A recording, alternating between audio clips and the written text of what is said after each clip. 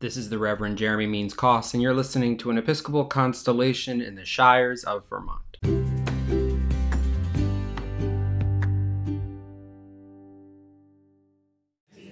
Let the words of my mouth always be acceptable in your sight, O Lord, my strength and my Redeemer. Good morning, everyone. This is the second Sunday in Lent.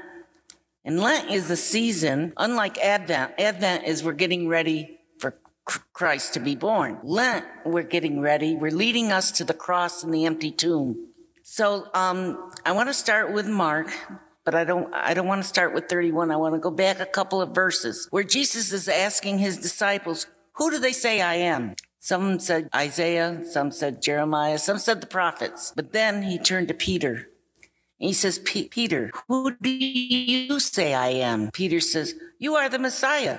Oh my goodness, he got it right. Maybe he got it right. Let me go on a little bit further and I'll come back to that. There's a verse also in the beginning of chapter 8 where a blind man is brought to Jesus to heal. So he let the blind man out of the village and put saliva on his eyes, laid his hands on him, and he says, okay, what do you see? He says, well, I see trees, they look like they're walking. So he did it again. He says, what do you see now? He says, I can see clearly. He said, good, go home, but do not go back to the village. So there's a reason for that. He didn't want the blind man to go back to the village. He didn't want his disciples telling people that he was the Messiah. And I think that's because Jesus knew what was in their minds, the human things instead of the divine things. So this blind man was like partially or spiritually blind, and maybe that's what Peter was. He was partially spiritually blind. He knew part of the message. He knew that Jesus was the Messiah, but he didn't know the whole picture. So when Jesus was telling him that he was going to suffer, be rejected and killed, and on the third day rise again, I think Peter just stopped listening. As soon as he heard his hero, the man he's been traveling with all over the territory, is going to be killed. That's not on the agenda. He cannot be killed. So that's why I feel that Peter was partially spiritually blind. He didn't see the whole picture. And let me explain that. Back in Palestine, the word Messiah meant the leader of the military to save their nation and get rid of Roman occupiers, give them power and make them prosperous. And that could be what Peter was thinking, but that's against God. God wouldn't pick one nation over another. It's all nations that God loves. They all getting it a little bit wrong. Not wrong, but partially. So what does that mean for us? Is that the way we think of Jesus today?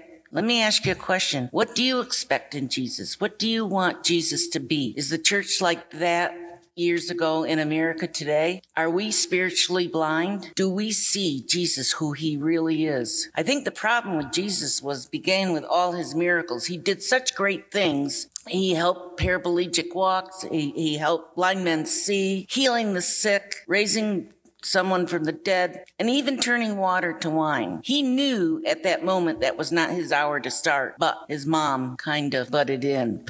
But who says no to mom? So his ministry began with all this healing, and people are following him. They're following him because of these miracles he's doing. Plus, he's feeding them. He fed 5,000 at one time, 4,000 another time. People were hungry. I have to say, I kind of feel like I stand where Peter was. When I was a little girl, I had a hero called Superman. It was a black and white show that us kids could watch. So he was kind of hero. He couldn't be hurt. Nobody could hurt him. And yet on the news one day, it came that Superman committed suicide. I said, that's impossible. 5 years old. I said, I couldn't comprehend that. How can this man be dead? It's impossible. But this is what Peter, I think, was thinking of Jesus. He didn't want his Savior to die. However, I think when Jesus said, I'm going to raise on the third day, Peter stopped listening. He just shut it right off. He listened right up into the suffering and the rejection. So when Peter rebuked Jesus because of this, Jesus turned to him and he said, get behind me, Satan. Why do you think he said that? At that point, Jesus and the demons were the only ones that knew who Jesus was. He thought this was another attempt by Satan, another temptation that he was going to put on him.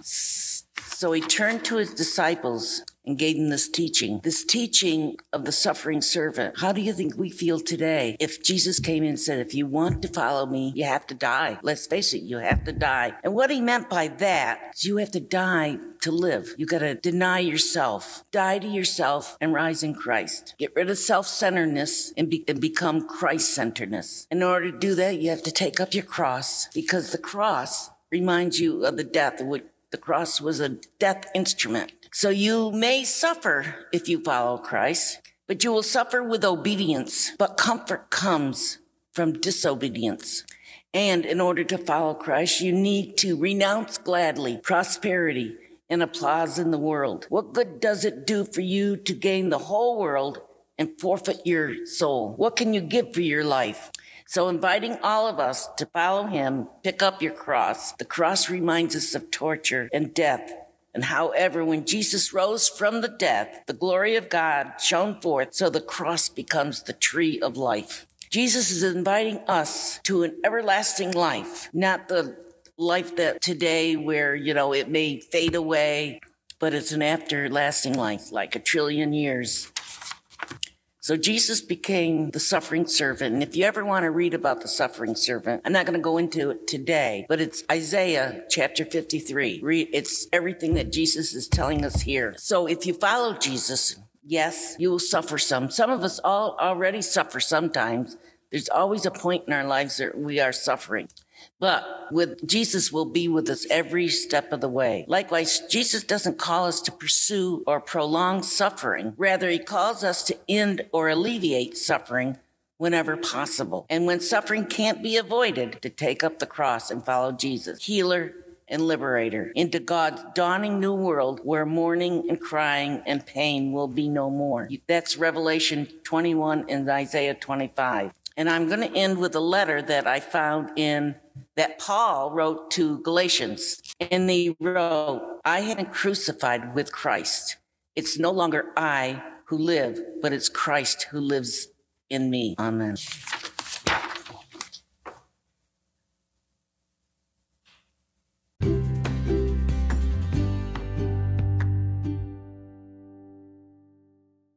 Thank you for listening to an Episcopal Constellation. We hope you enjoyed what you heard. And if so, please give us 5 stars on your local podcast provider.